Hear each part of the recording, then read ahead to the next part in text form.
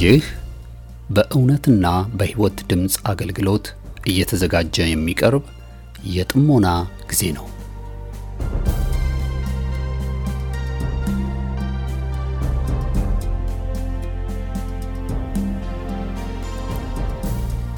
ጥሞና ወይም ተመስጦ በግል የሚደረግ ራስን ውስጥን የመመልከቻና የመመርመሪያ የጸጥታ ጊዜ ነው።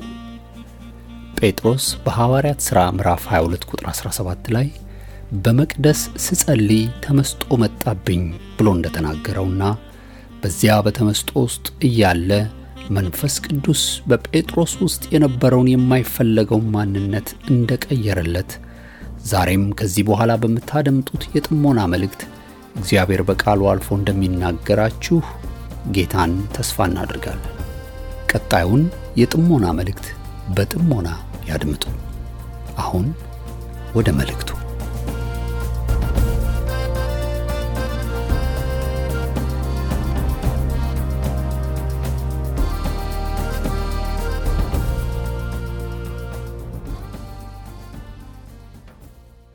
እንደምን አደራችሁ፣ እንደምን ዋላችሁ። የጌታ ጸጋ ሰላም በያላችሁበት የበዛ ይሁን።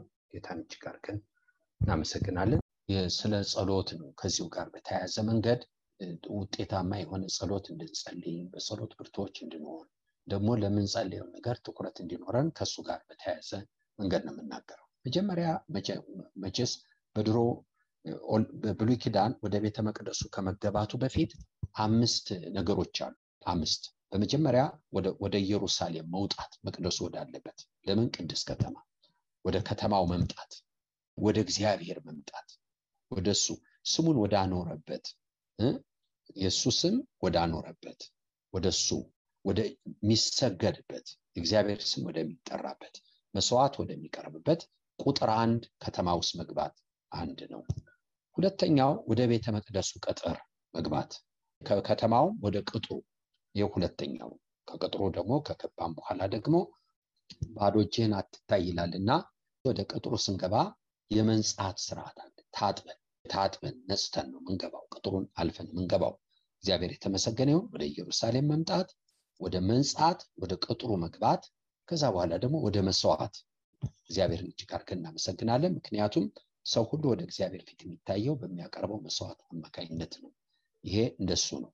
ከዛ በኋላ እንግዲህ ቅድስት አለ፣ ቅድስተ ቅዱሳን አለ። እኛም ባንገባ ካህናቶቹ የሚገቡበት ይሄን የመሰለ ደረጃ አለ። እንደዚህ እነኚህን ሁሉ ስንመለከት ወደ 7 እንደርሳለን። ግን 5ቱ ላይ ንቅር። ጌታን እጅግ አድርገን እናመሰግናለን። ስለዚህ እነዚህን አሟልቶ ከተማ ውስጥ መጥቶ ነጽቶ ቅጥር ውስጥ ገብቶ መስዋዕቱን አቅርቦ በካህናት ፊት ከዛ በኋላ ዕዳውን ይገላገልና ሰው ወደ ቤቱ ይመለሳል። ስለዚህ እኔና እናንተ ደግሞ ወደ ጸሎት ስንመጣ መጀመሪያ ህሊናችንን መመልከት መልካም ነው።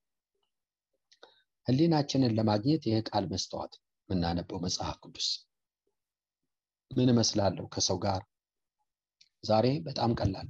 ባልና ሚስቶች ተኮራርፈው ሄደው ቤተክርስቲያን አምልከው መመለስ፣ ተኮራርፈው ሄደው የሚያገለግሉም ከሆነ ሴቷ ኳየርም ከሆነች ወንዱ ደግሞ ዲያቆን ከሆነ እሱም በዲቁናው አገልግሎ እሷም በኳየሩ አገልግላ እንደዛው ተኮራርፈው መመለስ ምንም የተለመደ። እነዚህ ሰዎች ከህሊናቸው ጋር ተገናኝተው ያውቃሉ? አልተገናኙም። ግን ምን ያደርጋሉ? ሰው ህሊናውን አልፎ መንፈሳዊ ከሆነ ደብል ፐርሰናሊቲ ያለው ማለት ነው። 2 ማንነት አለው። 2 ማንነት እናሳድጋለን ማለት ነው። ነገር ግን እግዚአብሔር እንዲህ እንዲኖረን አይፈልግም። ንጹህ ህሊና ሲኖረን ከአፋችሁ ስተት እንኳን ቢወጣ ትደነግጣላችሁ። ምክንያቱም አንድ ህይወት ነው ያላችሁ። ያሳደጋችሁት አንድ ህሊና ነው። አንድ ኮንሽስነስ ነው ያላችሁ። ያቺ ስትታድፍ ሰማዩ ይዘጋባችኋል። ከሰው ጋር መመልከት አትችሉም። ለምን? የሰው ንጽህና መገለጫው ህሊና። ጳውሎስ ያለው እንደዛ በሰውና በእግዚአብሔር ፊት ንጹህ ህሊና እንድትኖረኝ እተጋለሁ። ነገር ግን ይህን ጥፋቱን ምኑ በቁጣችሁ ፀሐይ ግባ የሚለው ማሩ የሚለው ራሩ የሚለው እሱን ትተን መንፈሳዊ ከሆንክ ሃሌሉያ መዝሙሩን እየሰማው ራሴን እያጋጋልኩ በልሳኑ እየጸለይኩ መንፈሳዊ ከሆንክ 2 ይወጣል። 2 አይነት ማንነት አለኝ ማለት ነው። እኔ ያሳደግኩት ማለት ነው። ይሄ ጥሩ ነው? ጥሩ አይደለም። ጥሩ አይደለም። ፍጹም ጥሩ አይደለም። ልንጸልይ እንችላለን፣ መንፈሳዊ ልንሆን እንችላለን። ነገር ግን ለበጎ ህሊናችን ረክሷል። ህሊና ርኩስ ነው። ህሊና የመንፈሳዊ ህይወቴ መስኮት ነው። ከውስጥ ያለው ንጹህ ነገር የሚወጣው በነፃ ህሊና አማካይነት ነው። ከውጭ ያለው ጥሩ ነገር ወደ ውስጥ የሚገባው ንጹህ በሆነ ህሊና አማካይነት ነው። ነገር ግን ሁለት አይነት ባህሪ ያሳደኩ ማለት ካልመሰለኝ ነው ይሄ ያልመሰለ ልክ አይደለም አልኩት። በቃ ይሄ ልክ አይደለም፣ እኔን ያልመሰለኝ በሙሉ ርኩስ ነው፣ እኔን የመሰለኝ ቅዱስ ነው። በቃ ወዴት ወደ መሳፍንት ዘመን እንዴት ነው የምንኖረው? በፊቴ መልካም መስሎ የታየኝ የኔ መንፈሳዊነት መለኪያው እኔ የመሰለኝ እኔ የተረዳሁት የተጻፈው አይደለም፣ ሰዎች የሚሉት አይደለም። ገደል አልገባንም፣ ገብተናል። ይሄ ጥሩ ህይወት ነው አይደለም። እህቶችና ወንድሞቼ ጳውሎስ ትልቅ ነገር መጀመሪያ በሰውና በእግዚአብሔር ፊት ንጹህ ህሊና ትኖረኝ ዘንድ ተጋለሁ ብሎ ነው መጽሐፍ ቅዱስ የሚናገረው። በጣም ቀላል ነው። ዛሬ ሁለት አይነት ነገር አሳድጎ መኖር በጣም ቀላል፣ ምንም ችግር የለም። ይሁዳን መልከት፣ ለክፋቱ በጣም ሊቅ፣ በስራውም አልተነቀፈም። ጌታ እኮ ስለ ስራው አልነቀፈው። 3 ዓመት ተኩል ጌታ ልኮት ይሁዳ አበላሽ። በስብከቱ ይሁዳ ትክክል አይደለም፣ አጋንን ሲያወጣ ልክ አላደረገም አልተባለም። ጊያዝን እንመልከት። በሁለተኛ ነገሥት ምዕራፍ 5 ላይ ከኤልሳ ጋር አቋቋሙ በጣም ትክክል። ኤልሳን የሚያገለግል ሰው ነው። አድርግ የሚባለውን ሁሉ ያደርጋል፣ ችግር የለም። ነገር ግን ወገኖች ሆይ ሌላ ማንነት ግን ነበረው። ይወቀሳል። የት ነው ንዕማንን ተከትሎ ሄዶ ያን በኤልሳ ስም ገንዘብ ተቀብሎ ልብስ ተቀብሎ ሲመጣ የት ነበርክ ሲለው የትም፣ እኔ ባሪያ የትም አለ። ተወቀሰ?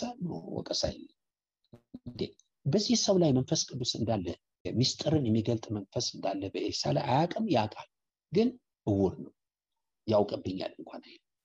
እህቶችና ወንድሞች ተወቅሷል? አልተወቀሰም። ጸጸት አለው? የለውም። አንድ ጊዜ ህሊናችንን እንዲህ ማጨለም ከጀመር አንመለስም። መመለሻ የለም። እሱን ይዘን ነው የምንወጣው። ስለዚህ ቆም ልንል ይገባል።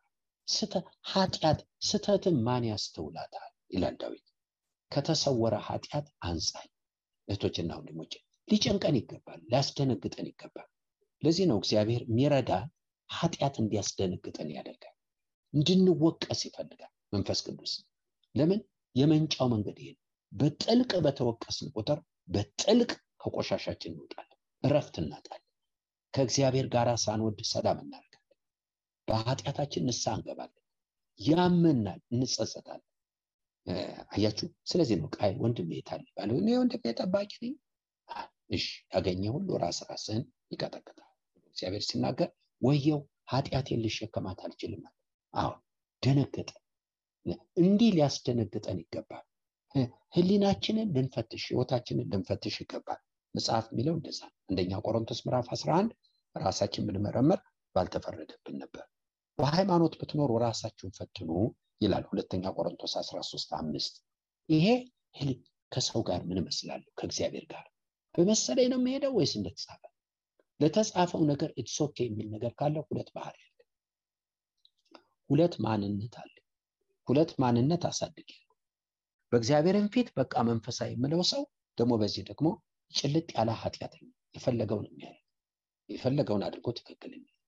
ስለዚህ ነው ዛሬ ፖርኖግራፊዎቹ ምናምኖቹ እርኩሰቱ፣ ትዳር አለመንጻቱ፣ ሲንግልም ቢሆን አለመንጻቱ፣ የተለያዩ ነገሮች ሁነው ምንም ሳይሰቀጥጠን ጌታን ስም ሳይሰቀጥጠን እንመላለሳለን። ሳምን ለምን አሳድገን። አንዳንዱ ነገር እኮ አንድ ቀን የሚያስደነግጥ ከዛ በኋላ ህይወት ይለመዳል፣ የትኛውም ኃጢአት ቢሆን። ስለዚህ መጀመሪያ ከህሊናችን ጋር ያልተገናኘ ሰው ያልታጠበ ሰው ወገኖች ወይ ህይወታችን ልንመረምር ይገባል። በትክክል አሁን እኔ ያለሁት የምገለጠው አሁን ባለው ህሊናዬ፣ ህይወት የሚናገረው አሁን ያለሁበት ምን እመስላለሁ? ከሰው ጋር ከእያንዳንዱ ሰው ጋር ምንድን ነው የምመስለው? ንጹህ ያልሆንኩበት አለ?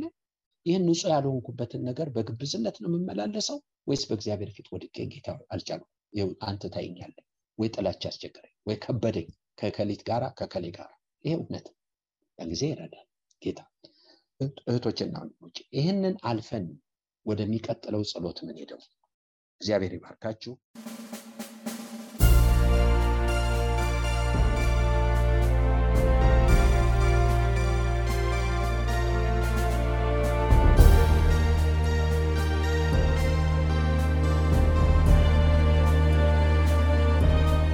እስካሁን ስታደምጡት በነበረው የጥሞና መልእክት ለሕይወታችሁ የሚጠቅም ለነፍሳችሁ መብልን ከቃሉ እንዳገኛችሁ ተስፋ እናደርጋለን።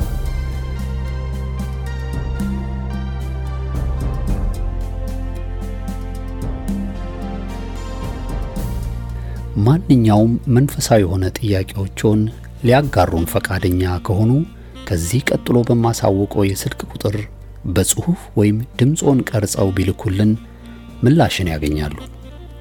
ለአሜሪካ የስልክ ቁጥራችን 2157820848 ሲሆን የካናዳው ቁጥራችን ደግሞ 647-518-4919 ነው። የእውነትና የሕይወት ድምጽ አገልግሎት። የእግዚአብሔር ጸጋ ለሁላችንም ይብዛልን። አሜን።